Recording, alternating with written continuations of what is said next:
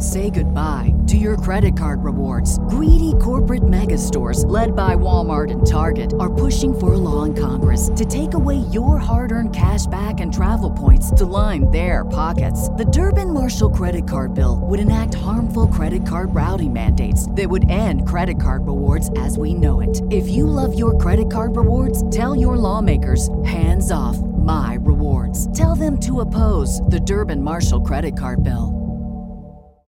This is the story of the one. As a maintenance engineer, he hears things differently. To the untrained ear, everything on his shop floor might sound fine, but he can hear gears grinding or a belt slipping. So he steps in to fix the problem at hand before it gets out of hand. And he knows Grainger's got the right product he needs to get the job done, which is music to his ears. Call, click Grainger.com, or just stop by. Grainger, for the ones who get it done. Accelerating your fandom, this is Flash TV Talk. Welcome to Flash TV Talk, the fan podcast dedicated to news, reviews, and more for the hit CW show, The Flash. I'm Bo. And I'm Bell. Bell, man, how you doing tonight? I am doing quite well. How are you, sir? Well, I am doing just fine here in lovely, sunshiny Houston, Texas, where the winds go whistling through the plains. That's actually Oklahoma. But anyway, yes, doing well, man. Doing good. Excited to be sitting here talking with you. Now, before we jump into this episode, I want to kind of acknowledge something that we did last week and let you know that we're going to do it again. And that is at the very tail end of last week's episode, we put a little Thrones TV talk in there after the after the credits roll and all that kind of good stuff. A little kind of bonus feature, if you will. And man, Bell, if you're cool with it, I say we keep on with that. Maybe do a little extra Thrones TV talk at the tail end of this. Yeah, that's cool. It'll be like, all those little cookies they have at the end of comic book movies. Yeah, except there's no real interconnectivity per se, but yeah.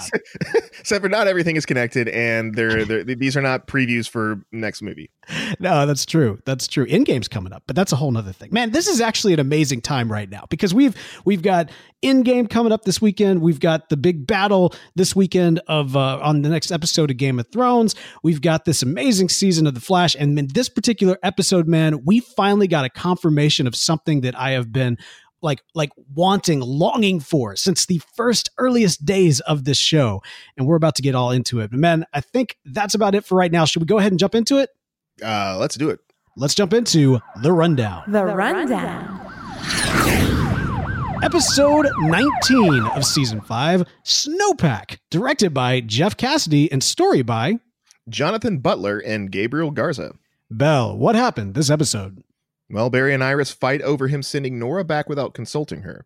Iris reprograms the time sphere and travels to 2049. There, Nora wants Thorne to teach her how to use the negative speed force to travel in time without being detected by her father. After an unsuccessful attempt, Nora and Thawne are confronted by Iris, who wants to take Nora back with the time sphere. An upset Nora instead enters the negative speed force.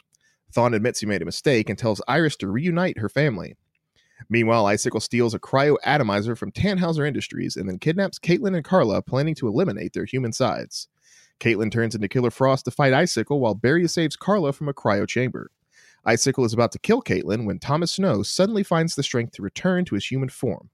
Cicada, who earlier kidnapped her younger self, arrives and fights Killer Frost. Thomas sacrifices himself for his daughter by stepping in front of Cicada's dagger, after which Cicada escapes with the cryo-atomizer. Unknown to anyone, Carla tests positive for Icicle powers. Finally, Barry admits he was wrong, and he and Iris agree to work together to help their daughter. Elsewhere, Nora emerges from the negative speed force with glowing red eyes. Dun, dun, dun. Bell, what is the reverse of XS? SX? It's SX. I'm just wondering if we need to call her SX or if we need to call her, reverse X. Well, I mean, it would have to be reverse XS because it's not whatever. But then that's just SX. You can't just do that. XS, SX. Yeah. Well, Flash backwards is, Schlaffa.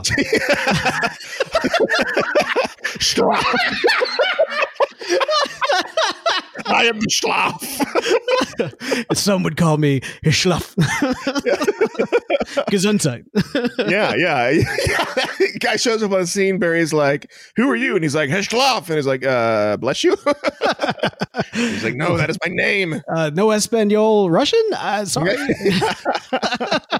No, man. That's the big one, right? But that means that we got to save it for last because there's a lot going on in this episode. And man, this is a tough episode to walk away from because overall, and I mean, this is kind of tipping the bean can early on here, but when it comes to Nora and Eobard and Iris and Flash's stories, like that's the bit like that. That's the good stuff in this episode. That's this is like the rich Flash character development, character driven stories, like really, really deep Speed Force, negative Speed Force. Everything that I could ever want out of this series is like all kind of condensed into what is unfortunately a B plot in this particular episode. Now, don't get me wrong. I have been wanting development for Caitlin for quite some time. There has been multiple episodes that when we go through all the characters, we get to Caitlin. It's like Caitlin also in this episode. Like that's basically what she's had. Yeah. But man, nobody cares about Snowpack. I'm sorry. I just don't. But man, maybe you've got a different take. Here's the deal. Caitlin has been a character on this series since the inception of it. And I agree. I think they need to do stuff to build her up. And I would have been fine with them going like, okay, we're going to solve the Cicada thing at the mid-season hiatus. And then the rest is going to be the Eobard main thing. And then our subplot will be Killer Frost, Caitlin Snow. Yeah. I think that'd have been cool. Like I'd have been down with that. But instead, we still have Kid Kada, who I'm not saying Cicada 2. That's dumb. And the reason why they're calling her Cicada 2 is because Cisco was not in this episode. That's exactly right. He's going to show up next week and be like, guys, it's Kid Kada. Come on. And I just think it's hilarious how they have to start every episode. All right, who's not in this episode? Cisco. All right, let's give like a laundry list of what the characters who aren't in this episode are doing. No, she is here. She's here just for 2 seconds. That's pretty good.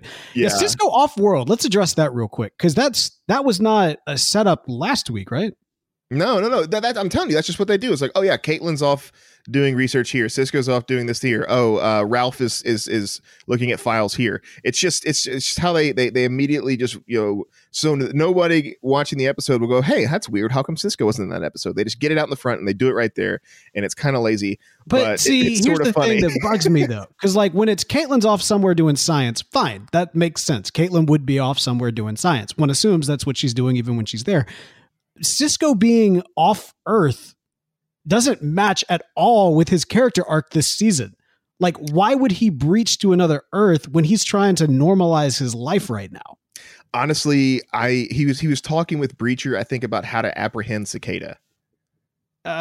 Is this like your headcanon or no? I think that's what they said. It's like, oh, well, like where's Cisco? It's like, oh, he's on Earth, or he's talking with Breacher about how to apprehend Cicada. I think that was the throwaway line that they had. I thought it was just he's off Earth. I mean, I could be wrong on that. And to be fair, I ended up watching this episode in reverse, which is appropriate, all things considered.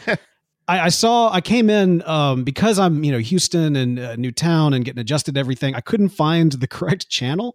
And there's like a lot more channels in Houston than there were in central Mississippi. And so like I'm trying to figure out where the CW is and finally get in about 30 minutes late. And so by the time I show up, Caitlin's been kidnapped, Barry's on the ground, frozen, Iris is already talking to Eobard.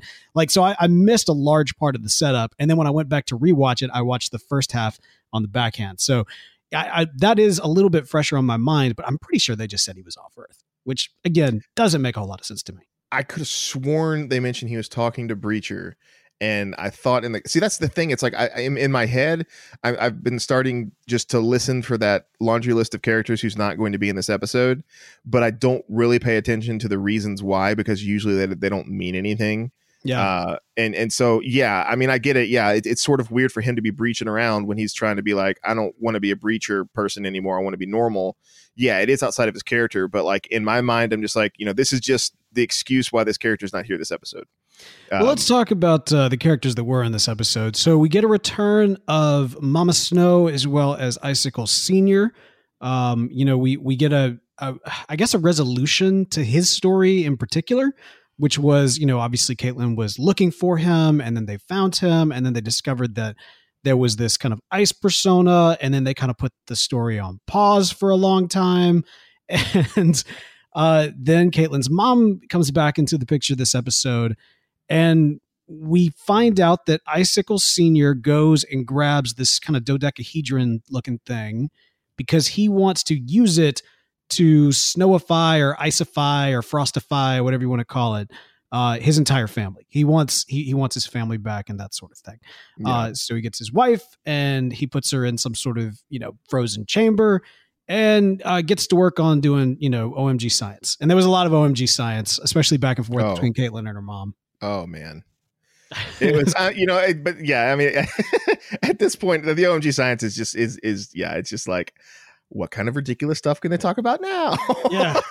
It's fun though. It's super fun. Configure a little, like, do they really, I'm just curious, man. Do you think they like find like a science word generator and just type in things? I wouldn't be surprised if they just kind of like skim through scientific papers and just pick words that look cool. Yeah, that could be it. I mean, it's super science, and that's fine. I mean, I'm not bashing it. I realize. Yeah, no, I mean, yeah, it's that. I mean, that's the thing. It's like I respect the fact that they're actually, looking at these scientific processes and then using them in these like really weird pseudoscientific, non-scientific ways. Like, it's just kind of cool. They'll like mention a process, like a natural scientific process, in a way that it is by no means associated with. And that's just kind of cool that they're like, oh, hey, this is something that's kind of, absolute zero. And it's like, oh yeah, this machine can make absolute zero. And it's like, yeah, whatever. It's fun. It's fun. Yeah. All right. Well, we do get a kind of, despite Icicle Sr.'s struggles in trying to bring the family together in the most evil way, his redemption ends up bringing the family back together. Caitlin gets a resolution to her father. And yes, I'm kind of fast tracking this here because there's bigger fish to fry in this episode, despite the fact that this really was the meat and potatoes of this episode. And I got to say this, man, this is really kind of what bothered me a little bit about this particular storyline. Caitlin, I understand Caitlin's motivation in wanting to save her family, right? I mean, that makes sense. I don't understand Killer Frost's motivation here. Why would she have a problem with her mom also getting a persona in a similar capacity that she got? You know what I mean? Like, isn't technically Killer Frost benefiting from Icicle's endgame? I don't know. I think what it is it feels to me kind of like Caitlin bleeds over into Killer Frost a lot more than Killer Frost bleeds over into Caitlin. I don't think there's any bleed. They were very, very specific, and they have like beat us over the head with this. These are two different personalities, two different personas existing in one body. Like, Killer Frost is not Caitlin. Caitlin is not Killer Frost. It's not the way I would have gone with it. It's not the way that I would have wanted it, but it is the way that it is. And they are very clear about that. No, I get that. But what I'm saying is that it's like, if you have a friend that maybe like curses a lot or something like that, and you hang out with them for a while and you start cursing a lot too. Maybe influence. I see what you're saying. Yeah, something like that, where it's like, Caitlin's the emotions she was feeling around her mom. Killer Frost is watching all of this, right? She's watching this in the back of her head, and they're seeing this kind of thing, and she's like, well, obviously it's really important to Caitlin that her mom not be completely destroyed and replaced with a cold-hearted murderer, Huh. Well, all right, but see, is Killer Frost a cold-hearted murderer? Icicle is. No, but yeah, but and what Icicle is trying to do is make her, Caitlin's mom, like him. Killer Frost is not like Icicle. Yeah, but why? Like, why couldn't, like, she was at one point, and then she kind of, got religion, I guess, and then so why couldn't he influence? Yeah, but like, her dad is clearly not a bad guy. Like, at the very tail end, he's the one that like fights through and stops from killing Caitlin because of the power of love. Yeah, I have no answers for you, honestly. It feels like it's not the most thought out plot line. Well, but I do appreciate you like standing for the plot line, because somebody should. I mean, when it all comes down to it, like, I'm sure this speaks to a lot of folks. Danielle Panabaker in particular has been very active this season on Twitter during the broadcast, and it's been great because she's been interacting with fans and that sort of thing. And out of a love and appreciation for the actress, obviously I want her character to have good storylines. It's just I can't get behind this. And I've always felt, this has just been consistent throughout pretty much the course of the entire series, that Caitlin has always been in this kind of almost arrested development type state. Until she becomes the villain she's destined to be, she's just kind of there. And that's been, I think, the challenge that the writers have had. And so unfortunately, I think that the powers that be have made the mistake that because they don't want to rush her to become a villain, I think now they're trying to just say, no, she's a hero. And we've seen her trying to kind of fit into that role. But the problem is we're talking about Killer Frost. That's what we're talking about. Killer Frost. And they keep on wanting to like tie in all these kind of villainous ties to her. Look, you either need to make her a villain, you need to drop the whole Killer Frost story altogether and just make her a completely different and new character, which to some extent you kind of already are, but just acknowledge that holistically, give her a new name, call her Citizen Cold. You know what I mean? Like do something different. If you're going to try to make her into a hero, make her into a hero. But if you're going to make her into a villain, you should have done that seasons ago. Like at this point, man, I don't even care anymore, which is really frustrating because I really saw Caitlin having a cool arc of being a big bad in one season and another. I mean, in the earliest days, we theorized about possibly her and Captain Cold and potentially other ice villains kind of having this interaction. But the family dynamic that they've come up with, where it's kind of this internal multi-personality conflict, it feels so weak to me, and it just comes across as so flat, which is disappointing because, again, amazing actress, really, really fun characters from the comics. I'm someone who is very open to them taking characters in completely different directions and rechanging the way that we know the characters or the stories. I've always been a proponent of that. It's just that the story that they've chosen to tell with this particular character, it just doesn't work. And maybe that's just me, but it does not work for me. Making Killer Frost a villain solves a couple issues. First off, she could be a series long arc villain, right? And so as opposed to having to put her on the sidelines several episodes to talk not about. Anymore, she can't though. I mean, like I think we're way too late for that. I mean, maybe, but like I'm just saying, like it solves the problem of having too many accessory cast members and introducing a new villain. You take away one of those extra cast members and make them the villain. And I think she's set up perfectly. I mean, well, maybe not perfectly now, but she was set up perfectly to do that. And now I just feel like she's too much of a fan favorite that they're just not going to go for that. They're not going to be like, no, you can't. Everyone loves Caitlin, and I like Caitlin, and I love Danielle Panabaker. I think she does a great job with the character and everything, given what she's given. But like, I would love to see her just embrace that villainous role because like when she plays Killer Frost, it's really good. She does a really good job. Oh, that's exactly right. She does a great job with the character. It's just, I mean, I don't want to sound like a broken record, but I mean, like the reality is that it would have been nice to see her become Killer Frost, take ownership of Killer Frost's actions, do, you know what? I know it sounds weird, but do horrendous things. I want to see that. Like, I want to see a villain. I want her to see her kind of evolve into that villain.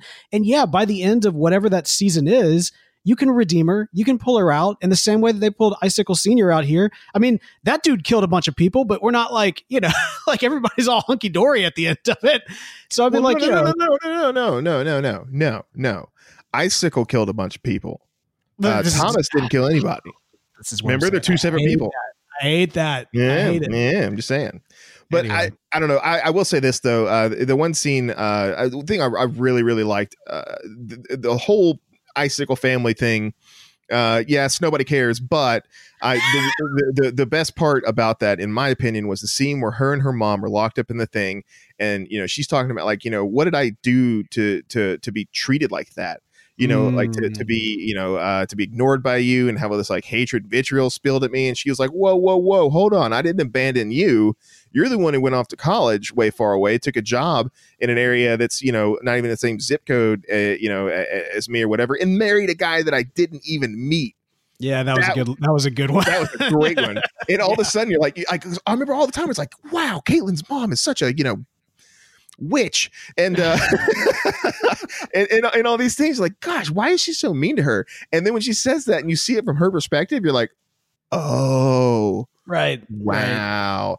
And I thought that was just a really, really good a good way to handle that. And I'm glad they did that. And I think that was, for me at least, a redeeming portion of that whole, snowpocalypse that we had this episode.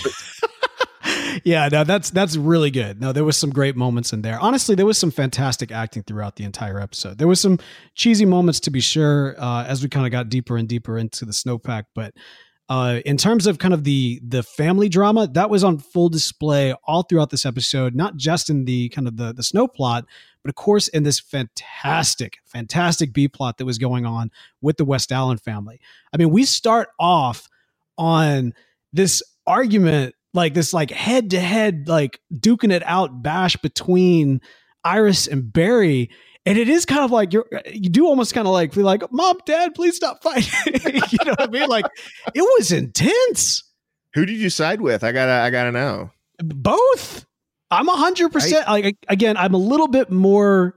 So Barry is wrong for the right reasons, and Iris is wrong for the right reasons. I think that's Barry's right for the wrong reasons. Iris is wrong for the right reasons. Basically, here's the thing. What Barry did was correct. The way in which he did it was wrong. And what Iris is basically trying to communicate is essentially that-ish. Like, she's never saying 100% that he shouldn't have done what he did. What's clear is that she did not like the way in which he handled that. And what Barry does not seem to want to do is, in the midst of that argument, is acknowledge the fact that, like, he's just so high and mighty on the fact that he made the right call, because, again, he kind of justifiably did. Now, I don't know that he handled it the right way. I mean, therein lies the issue here.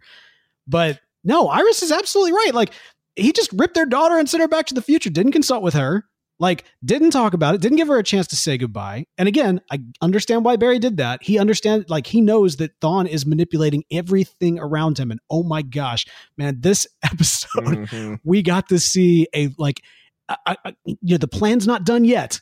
We know the plan's not done yet, but man, we got to see a major piece fall into place that explains a lot about what his motivations have been. I think it might be the first time where his entire manipulation of Nora got out of his control. Yeah. Okay, hang on. Hold that thought, because I want to get there. We'll get there. We'll get there. But so Iris is dealing, because that's the thing. The family drama in here, I think, is palpable. It's really, really good. Iris, ultimately, she's not wrong. There is no way that she is wrong. In fact, she's right in the way that Barry, did not handle this well from a marital, team standpoint. However, because she was kind of put in this impossible situation, she's got this mindset. She's going to go and she's going to bring their daughter back. And, Ralph ends up tagging along because Ralph's in this series and we needed for him to do something. And so Ralph and Iris go to the future, and I loved that, man. Like, when they teased that out last episode, I was really, really excited for it, because I was like, yes, she is. Like, that's exactly what Iris is going to do. She's going to go in. And what's hilarious is, I remember we were talking about this last week on the podcast, where, like, I hadn't seen the preview for the next week and you had, and you said, like, Iris does something with the thing. And, like, that was enough for me to just postulate. Like, oh, okay. So Iris is going to take the time capsule, go to the future. Oh, that's hilarious. Yeah. Yeah. Yeah. Well, one way or the other, she goes to the future, which is awesome. She attempts to find, there is kind of a question of, like, how did she know exactly where to go? But, it's fine. She knew that Eobard was on death row. She knew where he was going to be kept. It makes sense that Nora would go back to him from that standpoint. And we get a chance to see Ralph use his morphing abilities again.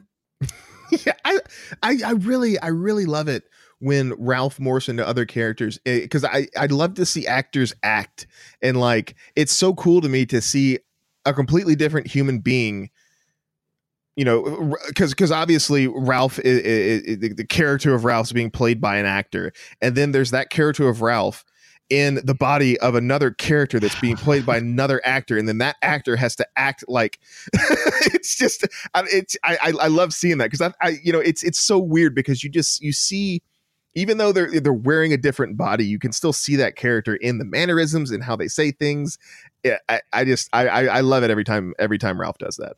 Yeah, it's a fun way to have fun with a character and have a lot of people different play it. I remember, man, a long time ago, I was part of a audio drama that was called Geek by Night. Oh, I remember Geek by Night. Yeah, so in that series, one of the characters had the ability to enter into the bodies of other people. Like if she looked at them in their eyes, she would essentially like control their body. And I played the boyfriend of this particular character, and her big that the big character arc, or the big episode that was really her kind of first character centric episode. She was in the body of her boyfriend, the guy, the character that I played. So the majority of my lines for that entire series was actually playing a different character in the body of the character that I was playing. It was kind of funny, but yeah, man. So yeah, always fun to see that trope being used. Ultimately, Iris goes, she meets with Nora. She sees Nora kind of starting to break down, and she starts to engage with Eobard. Now, man, when Iris is in there with Eobard, what were you thinking? What were you feeling about that? Oh, I was like, Eobard just got in between Mama Bear and her cubs. It's like I don't think a piece of plexiglass ain't gonna help him much. There's a point to that. Now, here's the thing: like it is awesome seeing Iris, standing down Eobard for sure. But here's the deal, dude. Like the fact that he clearly doesn't have access to his speed, or at least so far as we know, or at least not up until this episode. Mm-hmm. He's not had access to his speed. He seems fairly powerless, except for one thing, which is his major weapon, and that is his words. Like his entire weapon throughout this season has been the way in which he's been manipulating people. We know for a fact, yeah, and he's got knowledge of everything. We know for a fact he's been manipulating Nora. We know, or at least we can strongly assume that at this point, because Barry's been in that room, he's now manipulating Barry. Like, yeah. Doesn't even matter. Doesn't matter that Barry goes in there thinking that he's got it all figured out. That's what Eobard wants you to think, dude. Like, he is manipulating everyone. And so the longer that Iris stayed in that room after Nora left, I was like, what are you doing, Iris? Get out of there. Yeah. Stop talking to him. Like, there's nothing good that can come from this. I think like the things that he was saying while he was behind the glass and basically agreeing with Nora. And when she made, the realization saying, oh, I think he cares about her, like that kind of stuff. You're just like, oh, it's you can feel his fingernails just in them, Well, and so that's tendrils. The thing, right? Yeah. When she was saying that, the way that he would talk about it, you feel like he actually cared about her. Go back to season 1 when Eobard is confessing to Barry. He tells him, I grew fond of you. Like he acknowledges the fact that even though he hated the Flash, because he watched him grow up, because he raised, he trained him and kind of went through this process with him, he began to get this affection for them. But it was this very manipulative affection. You know what I mean? Yeah. Like it was sincere in only the way that somebody like Eobard would see it as sincere. It's like a narcissist, like a narcissist. When they have like a relationship with a person, it's always to the benefit of the narcissist, and they'll manipulate you, and they'll shower you with affection and things like that. But it's always ultimately to make themselves feel better. Yeah. So it's interesting. Like I think that what Iris is getting at is that, for one thing, we've seen this before. No, I don't know if I don't know that she's acknowledging this, but I think that what she has noticed is something that we've seen before. But the difference is that while before Eobard grew attached to Barry as he was like raising up his nemesis, now he's raising up his revenge, like the ultimate revenge, turning his daughter, like stealing his child and making this. So I think he does have some affection in that way. Because just killing Nora again, so to speak, while brutal, it's so much worse to turn her to the dark side. And so to have her kill him, that would be like the ultimate. I don't even know. I think that might be too fast for Eobard. I think that he's after something. I think he's after a protege. I think he's after creating the new Reverse Flash. Sure, and I mean, ultimately. I don't think he wants her to immediately go kill Barry. No, I mean her being his protege would be it's kind of like how Bane broke the Batman, right? He releases all these different prisoners and Batman fights constantly, and then finally Bane deals the coup de grace. In this case, the coup de grace would be like him fighting Nora and then Nora ultimately breaking his back over her knee. Right. Well, we've seen that before. But anyway, that's the thing. So we're getting kind of these echoes of the past throughout this episode. We get finally, man, this confirmation of the negative Speed Force. And we got a lot of props on social media because people are like, oh, y'all called this like forever ago. And to be clear, we've talked about this for a long time, but this is not a concept that we came up with. We've always been referencing the comics and the source material. And so what we have been longing for is for them to kind of tap into the source material from this standpoint. And we've been, kind of hoping that they would go this route. And it finally, here we are. Like when he said negative at the end of, or the side effects are effective or negative, or this, it'll take you into a negative place or something like that. I was just cheering, man. I mean, hands up in the air, doing the happy dance. It was great. Yeah. Oh man.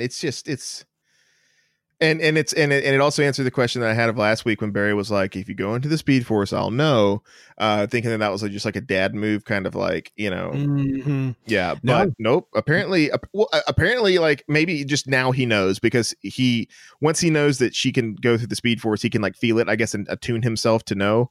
Whereas previously when she came back all those other times, he never felt anything.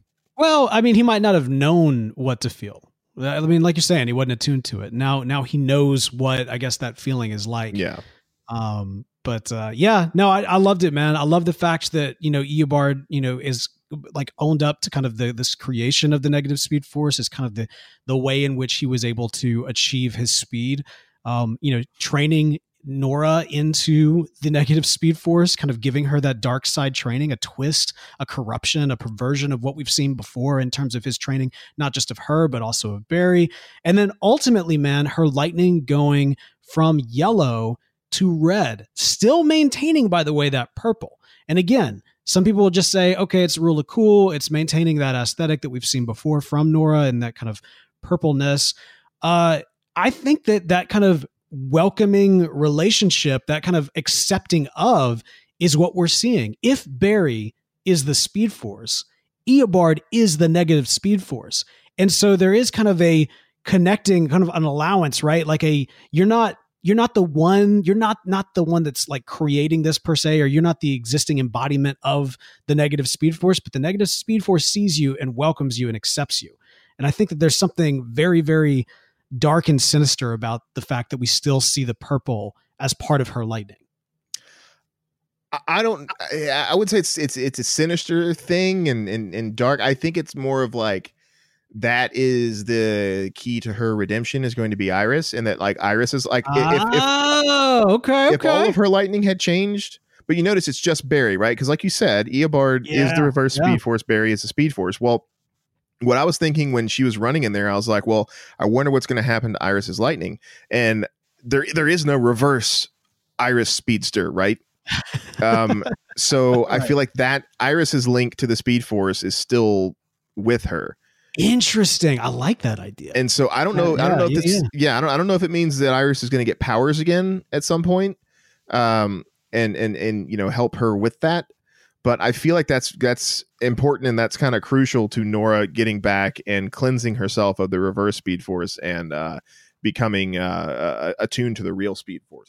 That's fantastic. No, that's a really cool concept, that the purple actually has more to do with not just in general relationship to the Speed Force, but specifically Iris being kind of that, the lightning rod for Barry. And so having a unique relationship to the Speed Force that no other non-speedster would have. Yeah. And like you say, that immediate connection that in the end, maybe it's not going to be Barry's opening up his heart, pep talk that saves the day this time. Maybe it's actually going to be Iris. Well, yeah, I think that's kind of poetic too, because the whole thing was, Nora wanted to go see her dad. She was all obsessed about her dad, and her mom was always just this pain in the butt, and she didn't like her, and blah, blah, blah, blah, blah.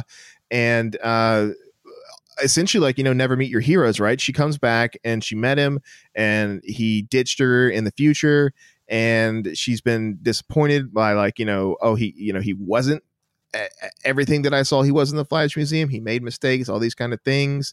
And whereas her mom, her opinion had already been made up about her. And so I think that's going to be the kind of difference, where it's going to be Iris who saves her, and it's going to be, her opinion of Iris is going to, it already has changed, but it's going to be that, I think, that's it's going to be fundamental in her being won back over to the side of good.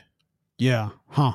Okay. Yeah, I could definitely see that playing out that way. Now, we've got just a few more episodes for everything to kind of all resolve itself. We did in this episode at the very tail end get Kid Kada coming back on the scene, stealing her younger self. It is interesting because while it's concerning, there's also kind of a safety feature in that it is her future self that kidnapped her past self. As Joe even mentioned, I don't even know that there's a police code for kidnapping yourself, which is great. And so, the other thing too is that Kid Kada, not only did she kidnap herself, she also got the dodecahedron, which was weird, right? Yeah. Again, it's one of those things where I'm like, can we just not have Kid Kada in here and just, I don't know, solve that problem? But well, I tell you what, man, we're going to try to solve this problem right now. And a little something we like to call Speedster speculation. What exactly is Kid Kada's plan? Because, we saw the dodecahedron, they talked about it, it's all seemingly linked to cold, right? Yeah, but I mean, okay, can I just explain my problem with everything right now?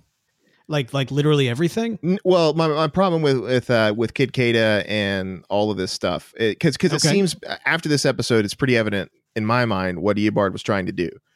Well, we at least, so this, I mean, I don't want to necessarily spoil anything, but if you look at episode titles, suffice to say, we can probably assume that next week is going to be more of the Kid Kada story.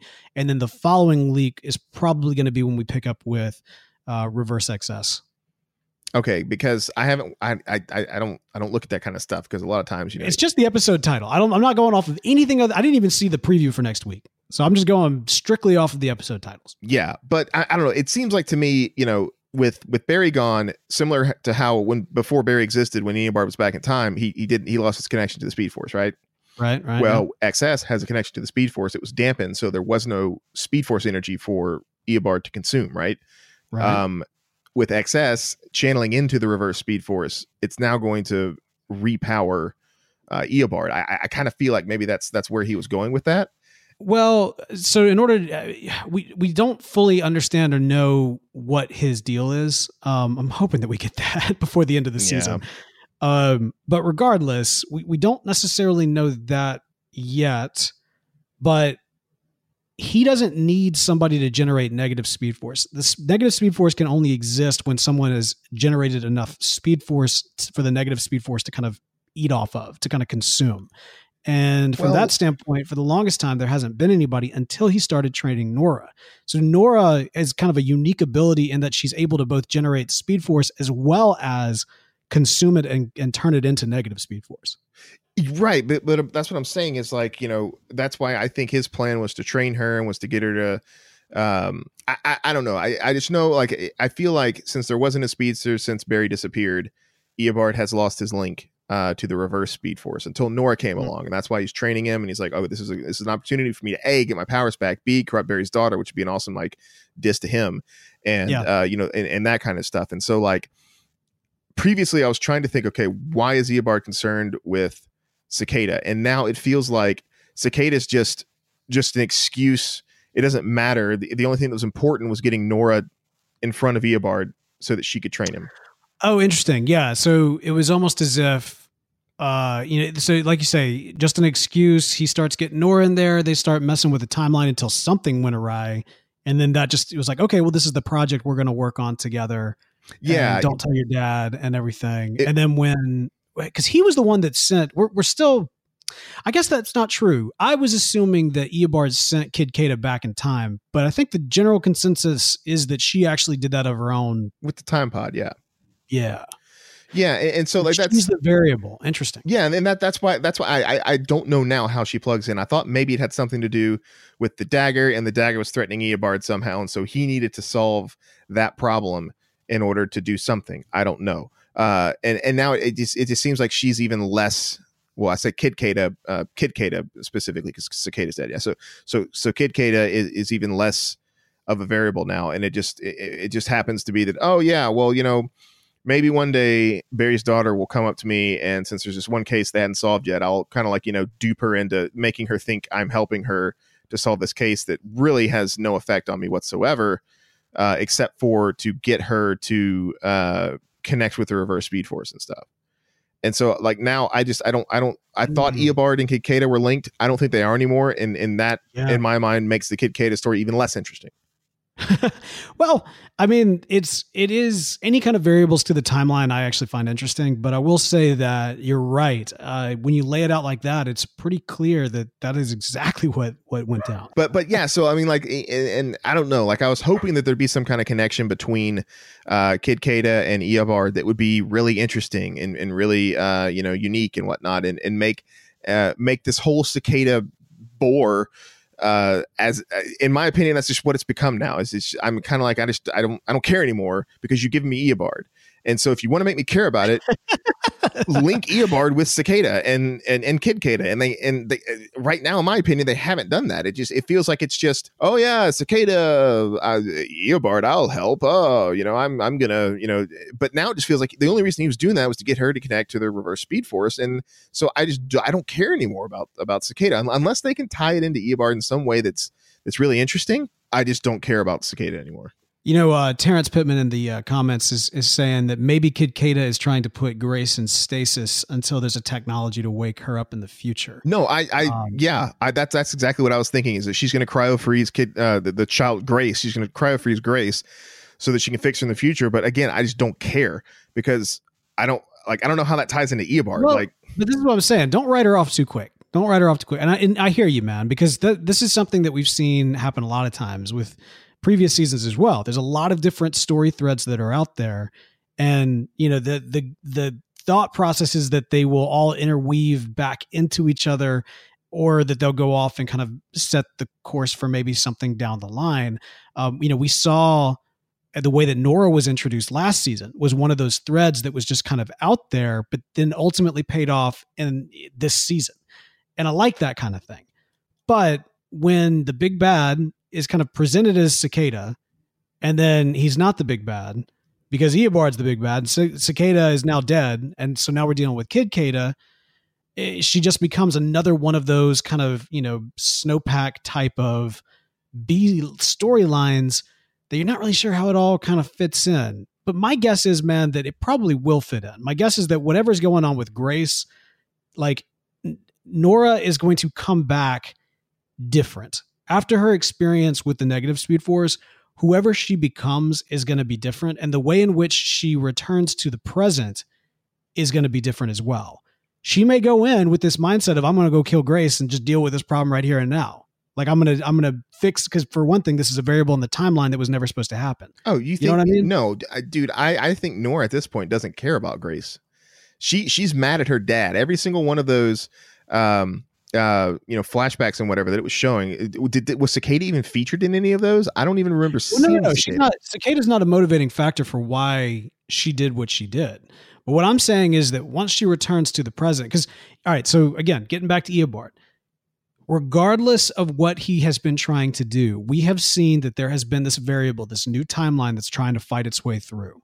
And it's something that seemed to, and I think that we can probably trust this, it threw him off. So Eobard is going to want that variable dealt with. And so I could easily see him sending Nora or Reverse XS or whatever you want to call her to go and like off Grace, to get things back on track, or to do some. I have a feeling that because this variable has been created, it's going to mean something for Eobard. Either he wants this gone, or he's going to use this as a means of recreating himself.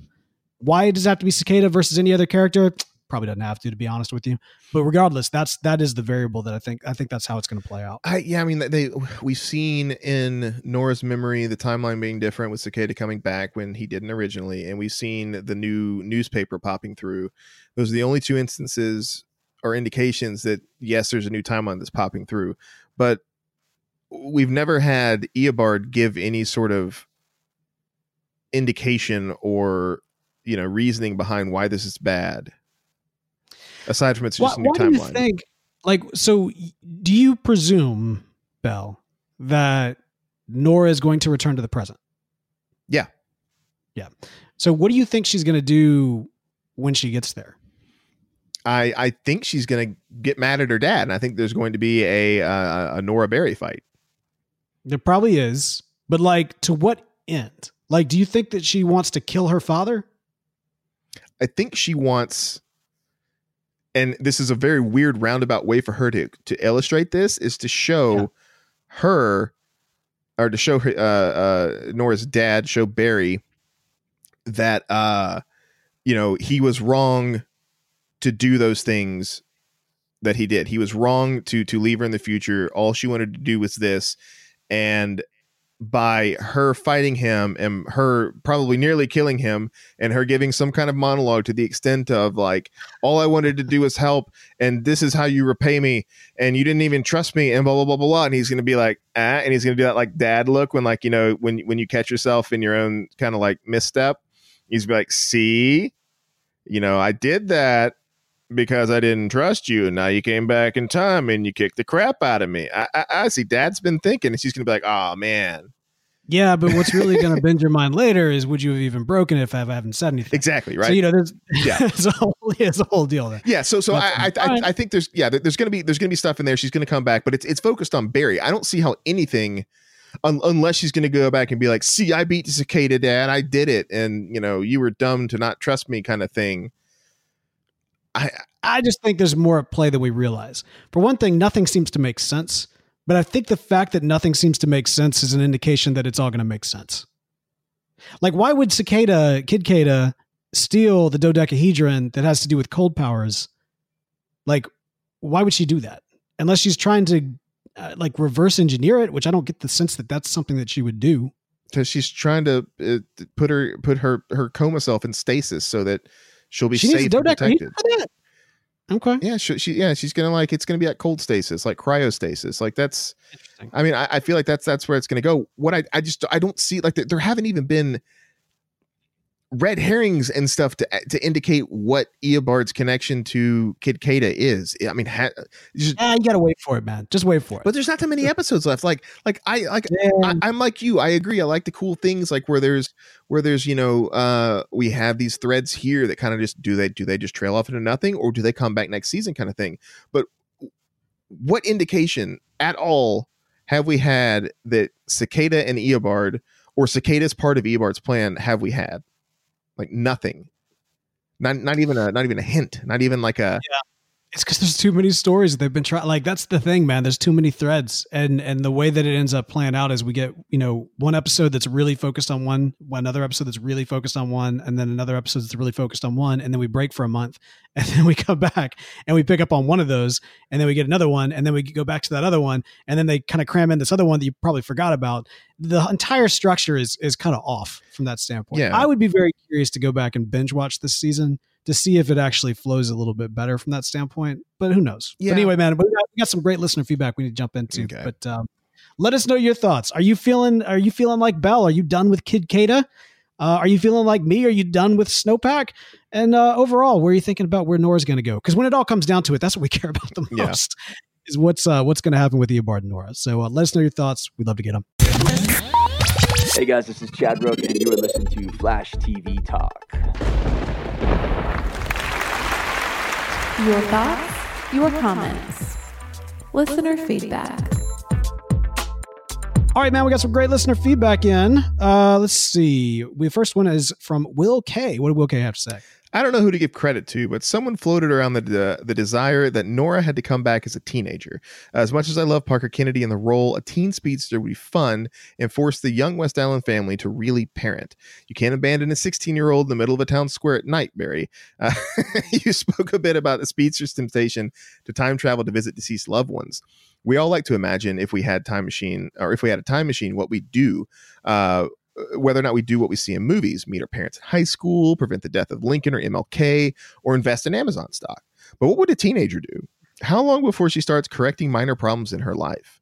The test she failed. Goes back in time, retakes the exam knowing the answers. That embarrassing wardrobe malfunction at the pool. Decides to wear the one piece. the big fight with best friend forever.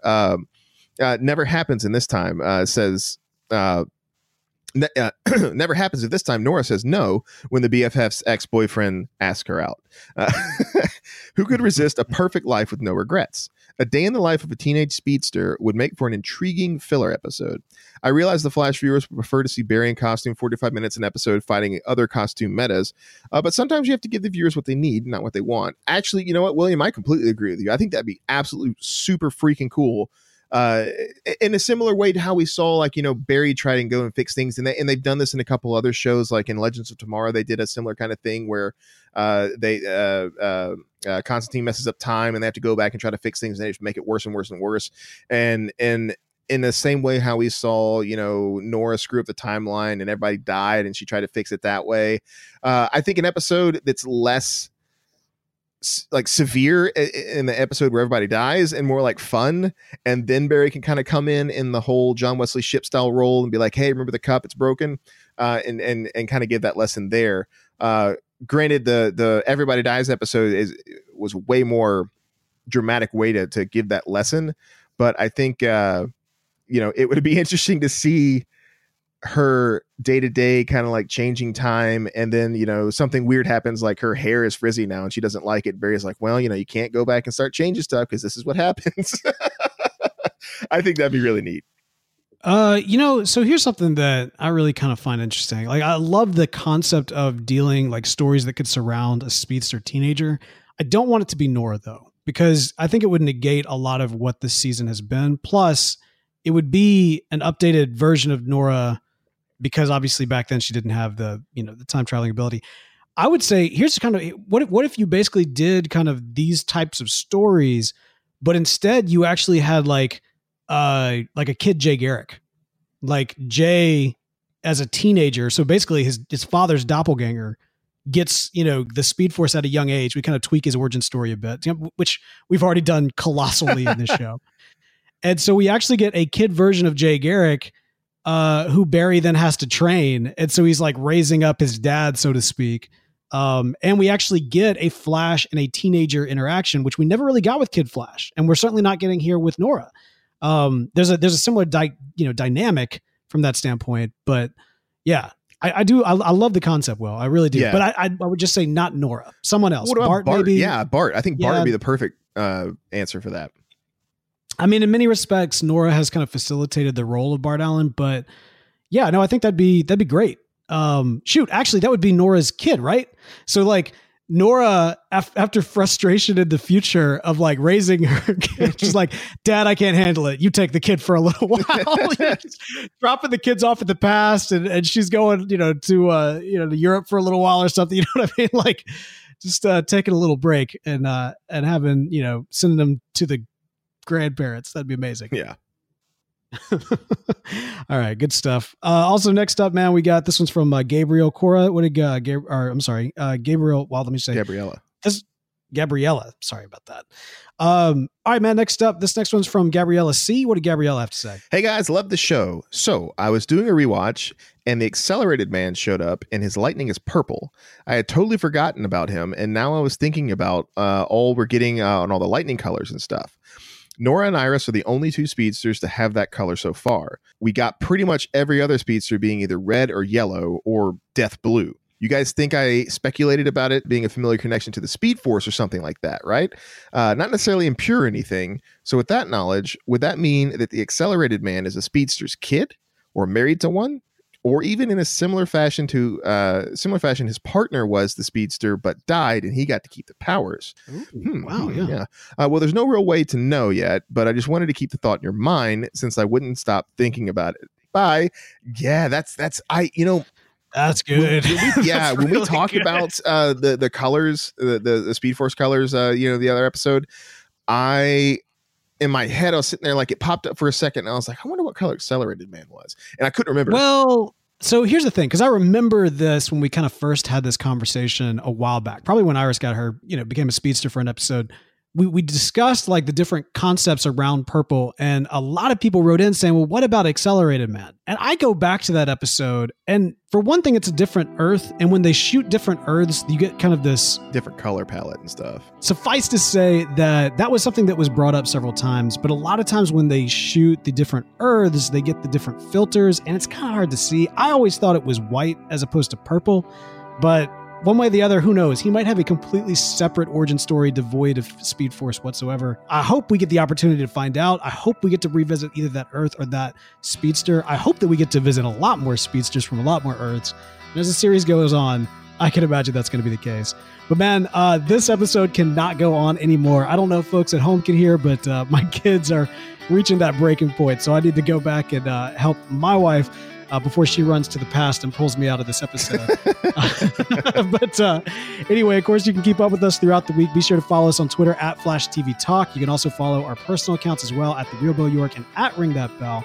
You can also email us at flash@podastery.com. And for the latest news, daily discussions, and live episodes, be sure to check us out at facebook.com/Flash TV Talk. Special shout out to Charlie Bach, who provides our outro music. Big shout out to tvtalk.fm for all your TV talking needs. And until next time, guys, we'll be back in a flash.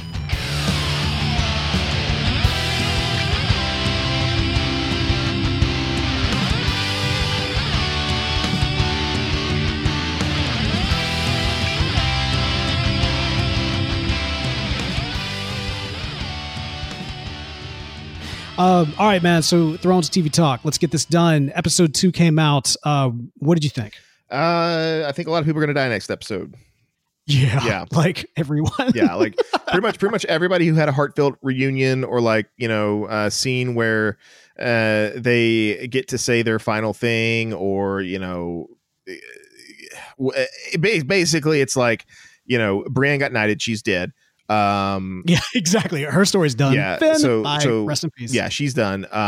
Which was different because I thought that Cersei was going to kill Brienne, and that was going to be the thing that was going to cause Jaime to kill Cersei. Because I'm still pretty certain that Jaime's going to kill Cersei. She's going to die in Tormund's arms, and it's going to make him go berserker, and then he's going to die. Yeah. So I think Tormund's going to die. I think Brienne's going to die. I think Davos. Die. Yeah. I feel like Tyrion's going to die. So here's the thing. Yes, but no, probably not. Yeah, see, he can't die this early on. He's got to be there to deal with Cersei. Right. Like here's my reasoning, right? Like you got all these women and children and all the vulnerable people. They're putting them in the only place in Winterfell that's already full of dead body corpses. Yeah, like the most dangerous place. Like why was no one like, hey, shouldn't we like not put them where all the corpses are? And shouldn't we like burn all the corpses in the crypt? Like I know they're your ancestors and like, yeah, sure, but do you want all these dead people coming back up? Like that should have been the first thing they addressed. Like I don't know why they didn't think about that. Jon, that should have been the first thing that he said. It's like, no, we can't. Well, so here's the deal. My thought, I don't think it's that bad of a move because it's the most fortified place in the fortress. And if the dead get there and in the range to be able to do that, then they've already lost anyway. You know what I mean? What is the range on his raising? We don't know for sure. I mean, at Hardhome, he was like right up on the dudes, but like, yeah. What if he just flies over Winterfell and just raises his arms, and then that the proximity is close enough? If it's just the Night King flying over, raising his arms, raises the dead inside Winterfell. I do think that there is very much kind of like everybody's going into this with the death wish. They all think they're going to die. I loved actually Tyrion saying, I think we're going to live. It's when he said that, that's when I was like, Tyrion's going to die. Yeah. They're going to kill Tyrion next episode. Everybody else lives but Tyrion. That would be a huge upset. Yeah. But no, I think that there is kind of this mindset of like, this is all we've got. This is what it is. Either we get through this and we live, or we like literally everyone dies. So what do they have to lose by, trying the best they can? I mean, I get it. It's definitely flawed. And I, hope that we do get to see some raising of the corpses. I don't think the Night King is going to raise anybody though. Cause I don't think the Night King is there. Well, where do you think he is? I think he's down at King's Landing. You think he's going down? I think what we're going to end up seeing is this whole like perfect little plan of like, okay, well, Bran's the bait and we're going to sit him right here next to the guy that nobody should trust. We're going to put him in here and we're going to pull out the Night King and it's going to be great. Yeah, that ain't going to happen. I think that by the end of it, they live just barely, or they kind of get down to it and they realize that like the Night King wasn't even there. Hard cut to King's Landing and the Night King flying over King's Landing with his ice dragon and a whole lot more dead people that he gathered along the way. So he's basically like putting a force at Winterfell to kind of keep them content while he goes around Winterfell And Yeah, I think he's going to flank him. I think that's the whole, like, instead of like cutting from the north down, I think he's going to go, north and south at the same time.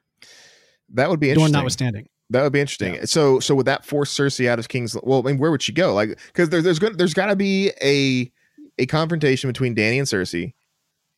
She's got wildfire. Like her big, like think about like the way like her weapons right now are dragon killers and wildfire. So I can see King and also the Golden Company. So the idea is that instead of, up north, we're getting the, Winterfell and the Starks versus the dead. And down south, we're getting Cersei and the Golden Company versus the dead. And who knows, maybe they end up all at the, at the Trident. And that's where they make their last stand. Or, maybe in the very tail end, Cersei's like down to her last, people, they're all getting raised left and right. And then the heroes up north come in as the cavalry and it all goes down. And when it's all said and done, everybody dies. Literally everybody dies. I just have a feeling that we're going to see the Night King sitting on the Iron Throne. I have a feeling that it's maybe not sitting on the Iron Throne, but just like the entire Westeros is destroyed. Like I have two ideas, right? I think it's going to be either like it's all a time loop thing with Bran and Bran. I'm not so sure about that anymore though. Bran, I don't know. He's gonna defeat the Night King, build the wall again, and then the time loop starts over. And so, like, basically, in 10,000 years or however long it was in the future, they will be, instead of talking like right now, the Starks talked about the original Bran the Builder. Well, the Starks 10,000 years in the future will talk about Bran, Three-Eyed Raven, Bran the Builder. But it's basically the same kind of thing. It just cycles over and over and over and over again.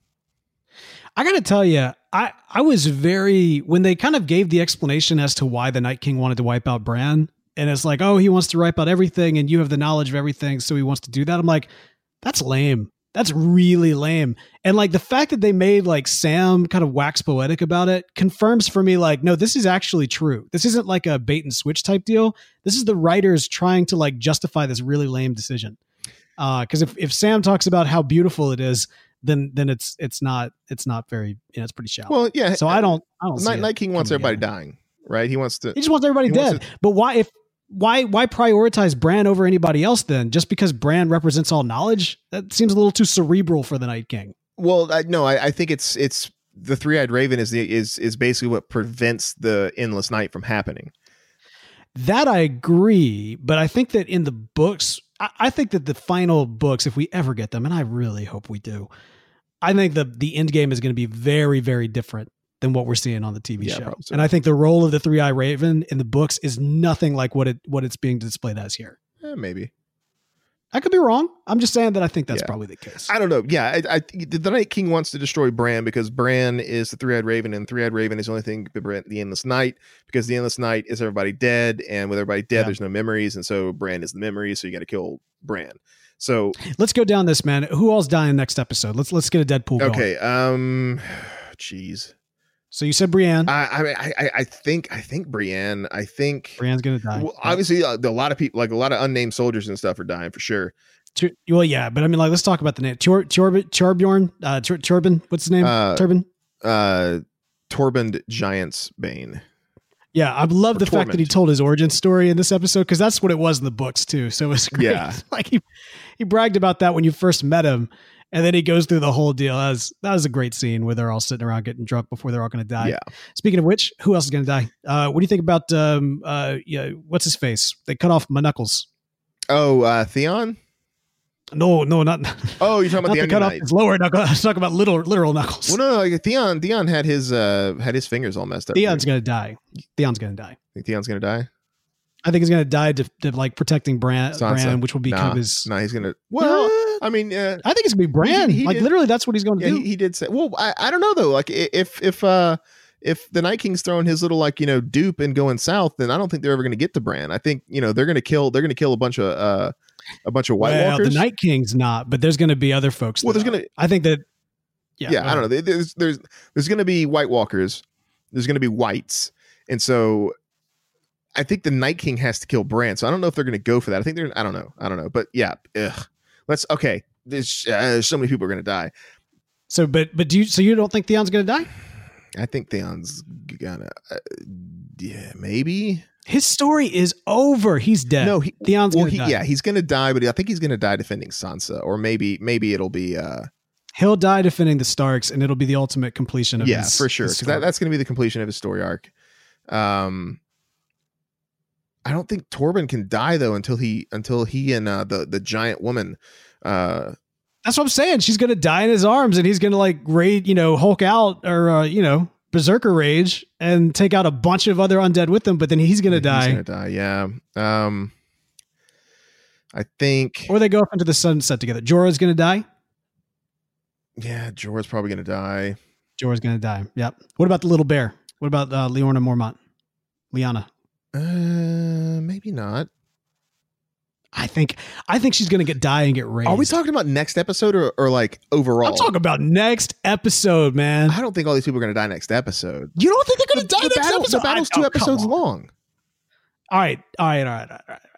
Is it really 2? I thought it was all this one episode. It's this one. I wouldn't be surprised if it rolls a little bit into the next.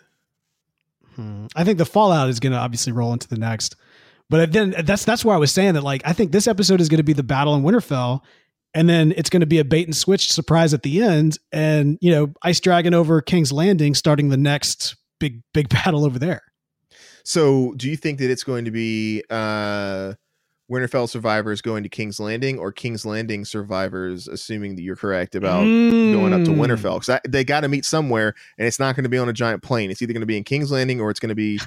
Oh, you know what? It would make sense. It would make sense if it was King's Landing, because all of the visions that we've seen in the future show King's Landing destroyed. Could be King's Landing. It could also be Dragonstone or the Iron Islands.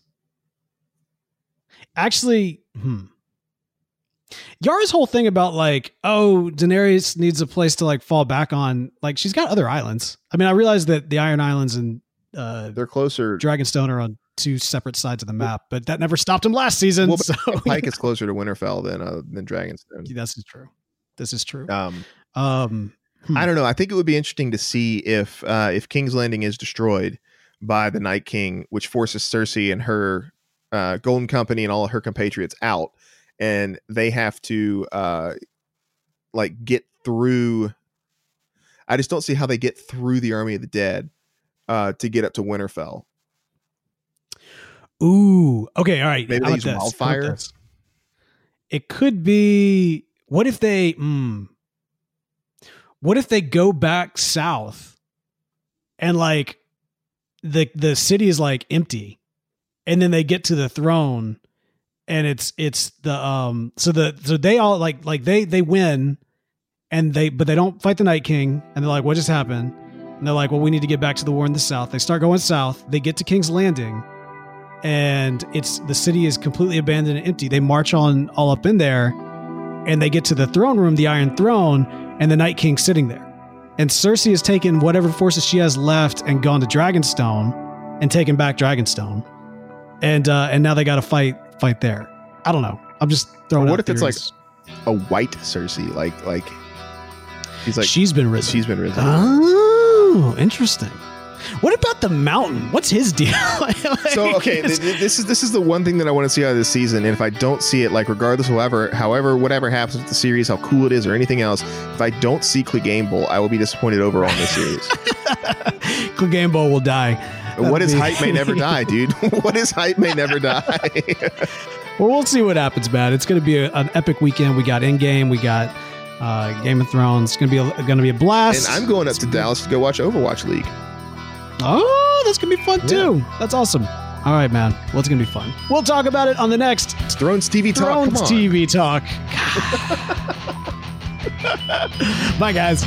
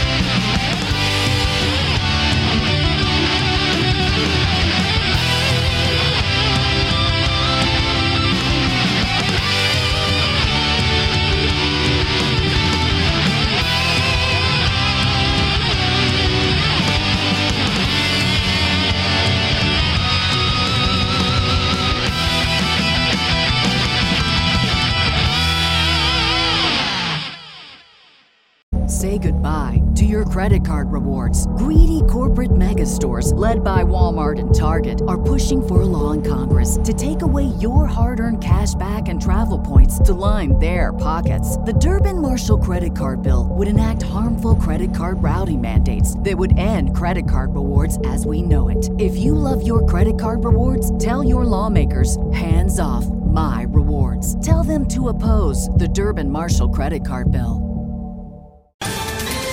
Ohio, ready for some quick mental health facts? Let's go. Nearly 2 million Ohioans live with a mental health condition.